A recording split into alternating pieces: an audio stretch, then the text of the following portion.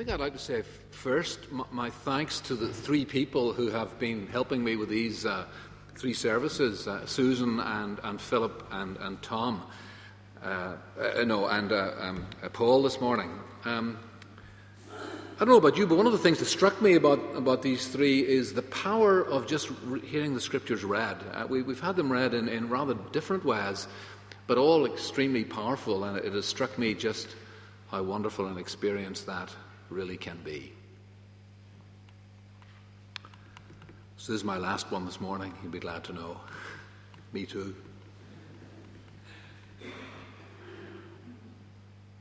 Jack Boughton hasn't been home for 20 years. A bad boy from childhood, a drifter who'd become addicted to the bottle, and the father of an illegitimate daughter. Jack abandoned the child's mother, leaving her a practical widow and her baby fatherless all those years ago. Jack just walked away from his responsibilities, from his own family, leaving them for years with the torment of not even knowing whether he was alive or dead. And then one day, the Reverend Boughton, Jack's father, receives a letter out of the blue. Jack is on his way home. One day soon, he promises to show up on the doorstep. His old dad sends him a welcoming reply and encloses a check. The date comes and goes. Another letter arrives. Another promised date of return. It passes. Again and again and again. A cycle begins for the old man. Anticipation, anxiety, disappointment. It goes on for weeks. Jack's sister rehearses the angry outburst that she'll get into if Jack does not deign, if Jack in fact does deign to show up. Then a telephone call, the sound of his voice for the first time in 20 years. It'll be the day after tomorrow, Jack says. 2 weeks pass. Another phone call. And then Jack is there. I don't know, how many of you have read the wonderful new novel by the Pulitzer Prize-winning author Marilynne Robinson? It's called Home. You've got to go and read it now. I've left you hanging. You've got to figure out what happens next, haven't you? It's a masterpiece. Well, I wonder if you would put it this way. It's one of the saddest books I have ever loved. Now, there's one episode in particular in it that concentrates my few thoughts actually, for this morning's reflections. It's the Sunday when Jack is home, when he decides to attend the congregational church of his father's closest friend, the Reverend John Ames. Now, in some ways, Jack hopes that this will be a moment of reconciliation. He hopes that his very presence will bring some healing to himself and to his community, that his past might be put to rest. What do you think the Reverend Ames preaches from that Sunday morning? From what I can make out, it's from Genesis chapter 16. It's the story of Hagar, the Egyptian maidservant of Abram's wife Sarah. You remember the story. Sarah was childless at that stage, and she suggests to her husband Abram that he should conceive a child with her servant, the maidservant. Abram complies, and fathers a son by Hagar, who's called Ishmael. But no sooner is the child born, you remember, than jealousy begins to grip Sarah's heart, and the maidservant is turned out with Abram's consent. The story tells us that God encountered Hagar and told her to name her son Ishmael. Why? I quote from Genesis chapter 5, verse 11. Chapter 16, verse 11. The Lord has heard of your misery. That's why he was called Ishmael. Now we know from our studies the past couple of weeks in Amos that God is the God of the abandoned. He's the God of the downtrodden. He's the God of the helpless, the rejected, the God of the orphan, the God of the marginalized. And the Reverend John Ames agrees. His sermon is about the disgraceful abandonment of children by their fathers. Jack Boughton is listening to the sermon, and he's getting the message. He knew that he was the visual aid that Sunday morning. Of course, the preacher didn't say, the person that I have in mind is the notorious sinner sitting in row 14. But Jack knew that he was in the firing line all the same. The Reverend John Ames was passionate about justice, about standing up for the exploited, about standing up for the vulnerable, about calling perpetrators to account. Ames sounded like a modern Amos, looking for justice. Now let me remind you of Amos's passion. He's deeply troubled by the flagrant disregard for justice in the economic practices, the legal structures, and the religious life of the Kingdom of Israel. He paints a portrait of God as deeply concerned for fairness in the courts, for accurate balances, for the people who are the victims of oppression and cruelty and abandonment and tyranny. Listen again to some of the words. Chapter 2. Israel is condemned because they deny justice to the oppressed. Chapter 5.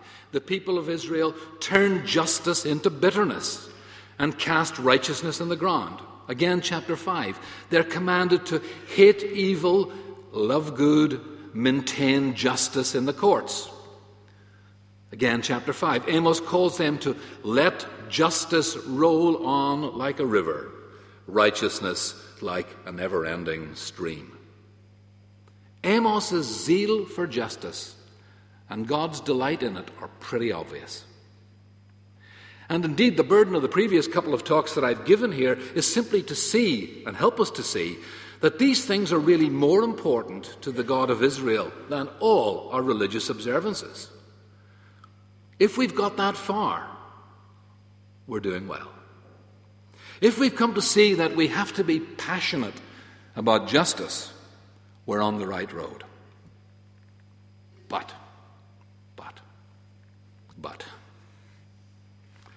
let's go back to Jack Boughton sitting in that pew in the Reverend Ames. And I told you the sermon that the Reverend Ames preached from when Jack was in the congregation. Did it not trouble you a little bit? When the Reverend Ames takes up the case for the prosecution against Jack Boughton in support of his abandoned child and her mother, do we not feel that there's still something wrong here? I mean, there's something not quite right about this. Maybe he should have preached from a different text that Sunday. What about preaching from the parable that Jack's father so much loves? The prodigal son, who's welcomed back with open arms and folded into the warmth of the family. Isn't the problem that the Reverend Ames is too fixated on justice? Isn't it the case that justice is good, but it's not good enough? Because does dwelling on justice leave no room for forgiveness, for love, for charity? Now think for a minute. Isn't it true that God loves justice, but he doesn't really practice it? Otherwise, none of us would be forgiven. Don't we need to go beyond the Reverend Ames and also go beyond Amos? Don't we need to go beyond justice and find space somewhere for forgiveness and benevolence and generosity and charity? Justice, especially if it's of the eye for an eye, tit for tattery kind, doesn't that just leave the world filled with one-eyed people? Somehow that chain has to be broken. So the problem I'm trying to grapple with this morning is, what's the relationship between justice and love? justice and forgiveness, justice and compassion. And that has been a long-standing problem in the history of Christian thinking. Way back in the 11th century, for example, the Archbishop of Canterbury, St. Anselm, put it this way, put his finger right on the nub of the problem. How do you spare the wicked if you are all just and supremely just? For how does the all just and supremely just God do something which is unjust, is what St. Anselm says. That question has echoed on through the history of the church. When the father welcomed the prodigal son back, was he not being unjust to the older brother? Think about the landowner that Paul read for us this morning from Matthew's Gospel. He paid the labourers that he engaged really late in the day exactly the same amount as the ones that had been offered the job first thing in the morning, even though the others had sweated it out during the heat of the day. Wasn't he being unjust to them? Did his generosity not actually create injustices? Now, in the history of the church, I think there have been roughly two ways of dealing with this problem. And you can take your choice. You go for one or the other.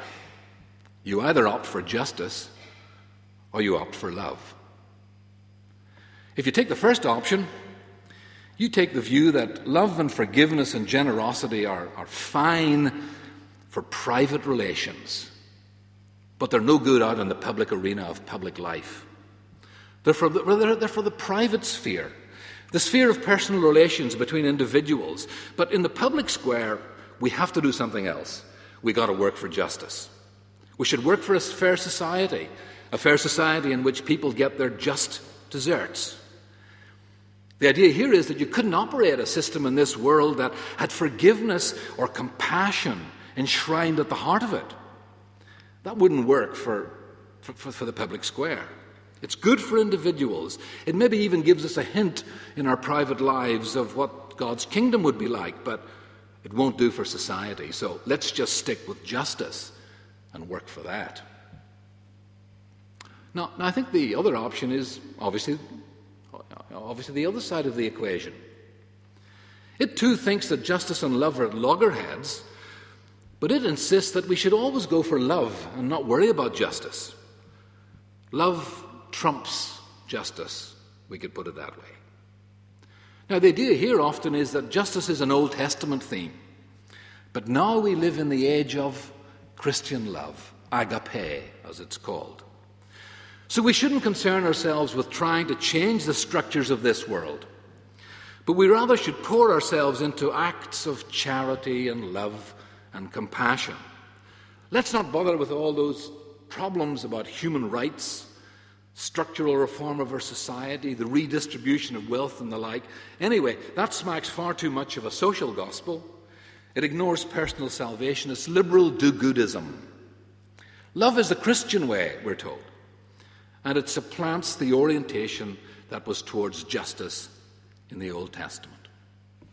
So there you have your choice. Justice or love, pick one or the other, because you can't have both. Now I've thought about this a good deal over the past few weeks, and I've come to think that actually neither of these approaches can be right. Now, they do really catch an important dilemma, and it's one that we have to attend to. And so I want to think about this. What is the relationship between justice and forgiveness? Justice and grace? And here's my first stab at it, far from complete, but a beginning. I think the first thing that we have to grasp is this, that the biblical notion of justice is not just about retribution. It's not just about people getting their just deserts.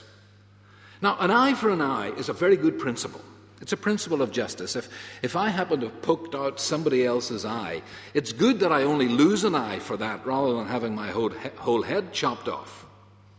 Justice restricts the scope of retaliation, and that's entirely right and fair.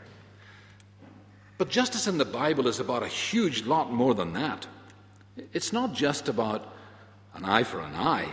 It's not just about matching the punishment to the crime. It's not just about equality of opportunity. Here's what it's about. It's about human flourishing.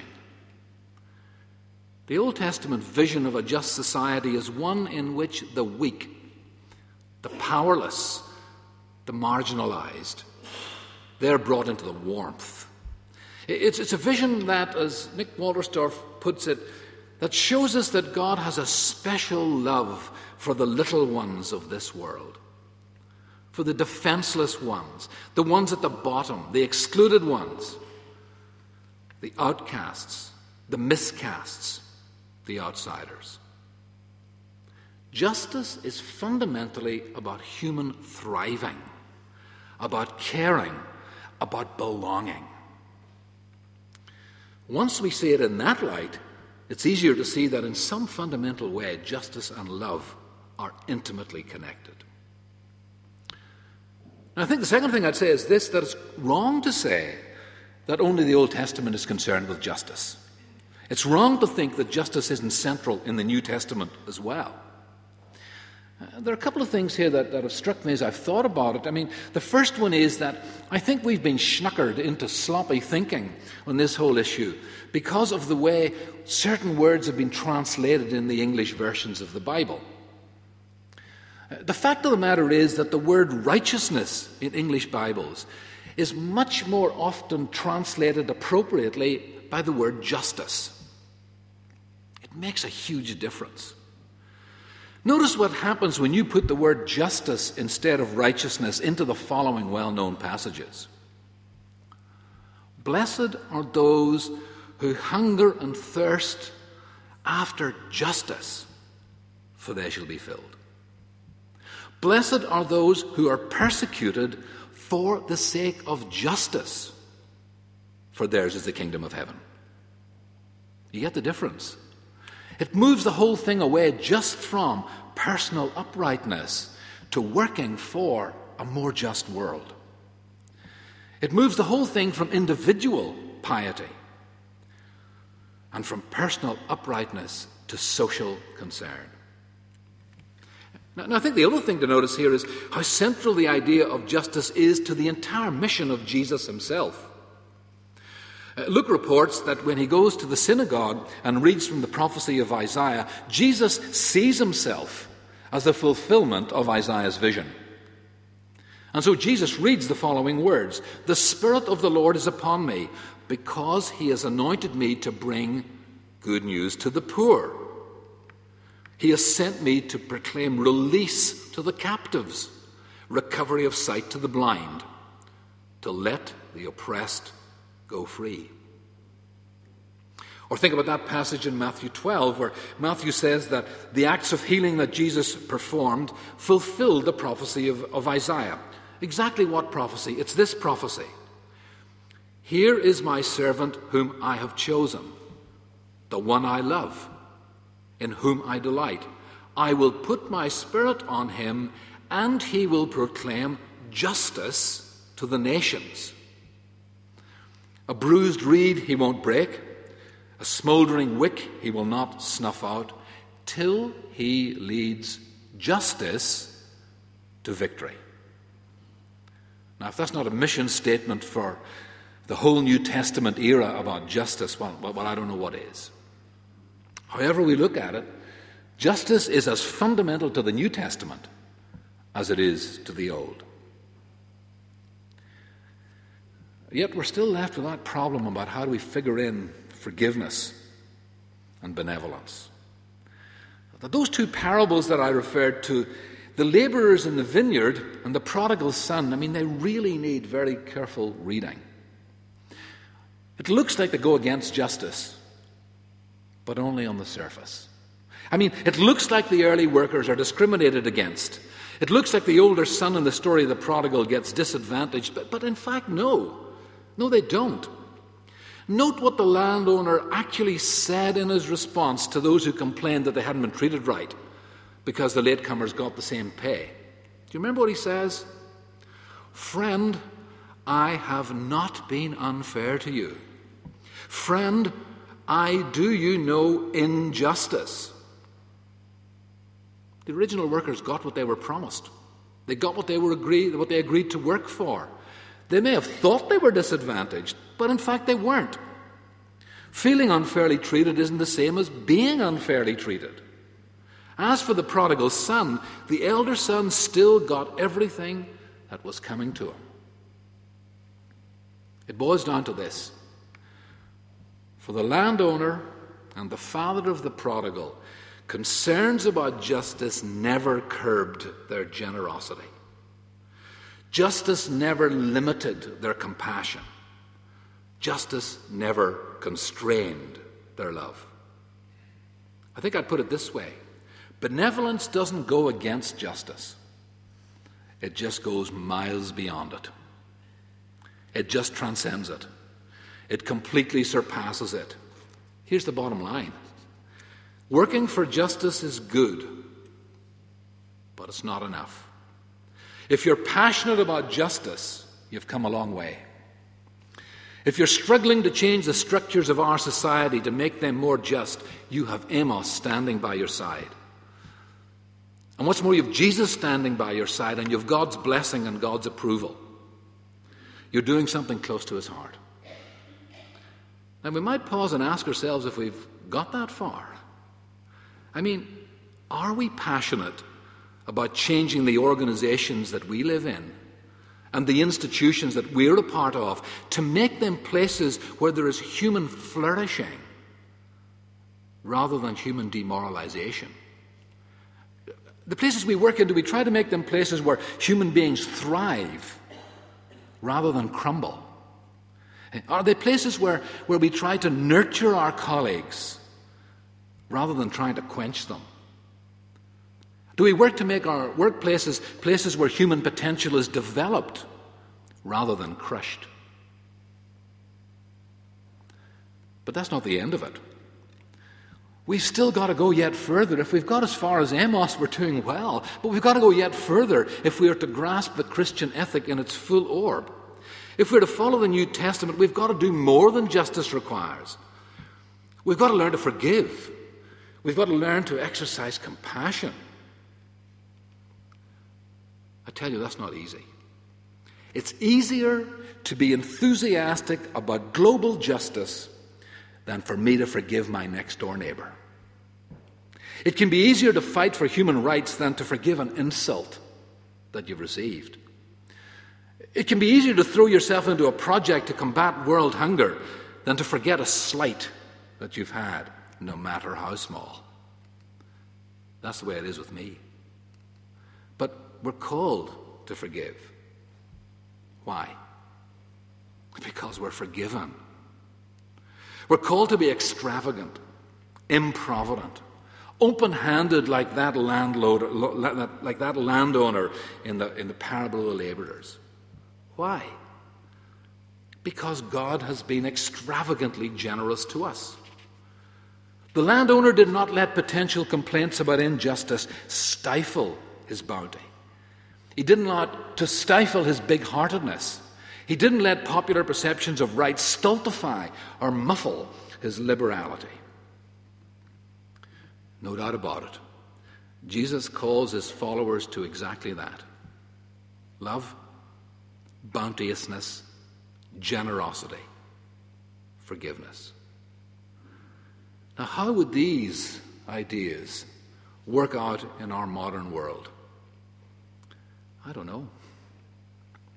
I don't know what they would look like in today's business world, in institutional plans and audits, in the City of London, in the world of the corporate chiefs and the financial markets. I really don't know, but I do have this suspicion that there's a special obligation laid on those who are powerful, those of us, those of you who are privileged to occupy positions of authority and influence in these arenas. You've got to set the trend. You've got to have the courage to practice an ethic of upbuilding, compassion and concern, care for the needy, the disadvantaged, the little ones, the outcasts, the despised. For Christians in these roles, I think a failure to be generous and liberal is a mark of defective Christian discipleship. And I think that includes doing just nothing. When I was thinking about this, I was reminded of that arresting phrase of the philosopher Hannah Arendt when she was writing about the famous Eichmann trials in 1961. She talked about, it's a wonderful phrase, the banality of evil. Evils are perpetrated not by monsters or tyrants or fiends, but by you and me. Evil is dull, banal, ordinary, everyday, often trivial, and it strangles human flourishing to death. In this regard, I was heartened recently to learn about an encyclical recently issued by Pope Benedict XVI entitled Caritas in Veritate, Charity in Truth. It's been welcomed by a group of Protestant thinkers who have just signed their own declaration on the subject. It's a call for sustained Christian reflection on the nature of economic life in the midst of the global events that we're now facing. Here's a little from it. We are deeply concerned about the inequality, poverty, food insecurity, unemployment, social exclusion and materialism that ravage human communities with destructive consequences for our planet. Profit cannot be the overriding end for human flourishing. Profit cannot be the overriding end for human flourishing. What the documents appeal for is, and I thought this was a wonderful phrase, not an economy of profit, an economy of charity. One in which compassion and care, generosity and grace are introduced, because they cannot survive in a balance sheet world. They can't be counted, and therefore, too often, they don't count. But an economy of charity, what a thought that is. It's a good place to start. A good start. But honestly, there's a long way to go. You've indulged me on my past two outings when I've regaled you with my recent encounter with Terry Eagleton's radical vision of Christianity. Let me end this morning with some words from that, and indeed this little series. A final challenge to me, and I hope to you, from those lectures that gives some hint of just how big a task lies before us. Maybe we can put it on Steve's agenda as the first item when he comes here. As a Messiah, Eagleton writes, Jesus fails miserably to talk like a five-star general. For the morality that Jesus preaches is reckless, extravagant, improvident, over the top, a scandal to actuaries and a stumbling block of real estate agents. What is it? Forgive your enemies. Give away your cloak as well as your coat. Turn the other cheek. Love those who insult you. Walk the extra mile. Take no thought for the morrow. What a world governed by those principles would look like, would be so different from the world that we live in and take for granted that I can only leave it for you to imagine. We should be imagining it. But I do know this. To embark on that journey will run deeply against our culture. It'll run deeply against the grain of our society. So much so, I think, that we will need God's Spirit to so grip our imaginations that we'll not only glimpse its possibilities, but, I hope, dedicate ourselves to its realization.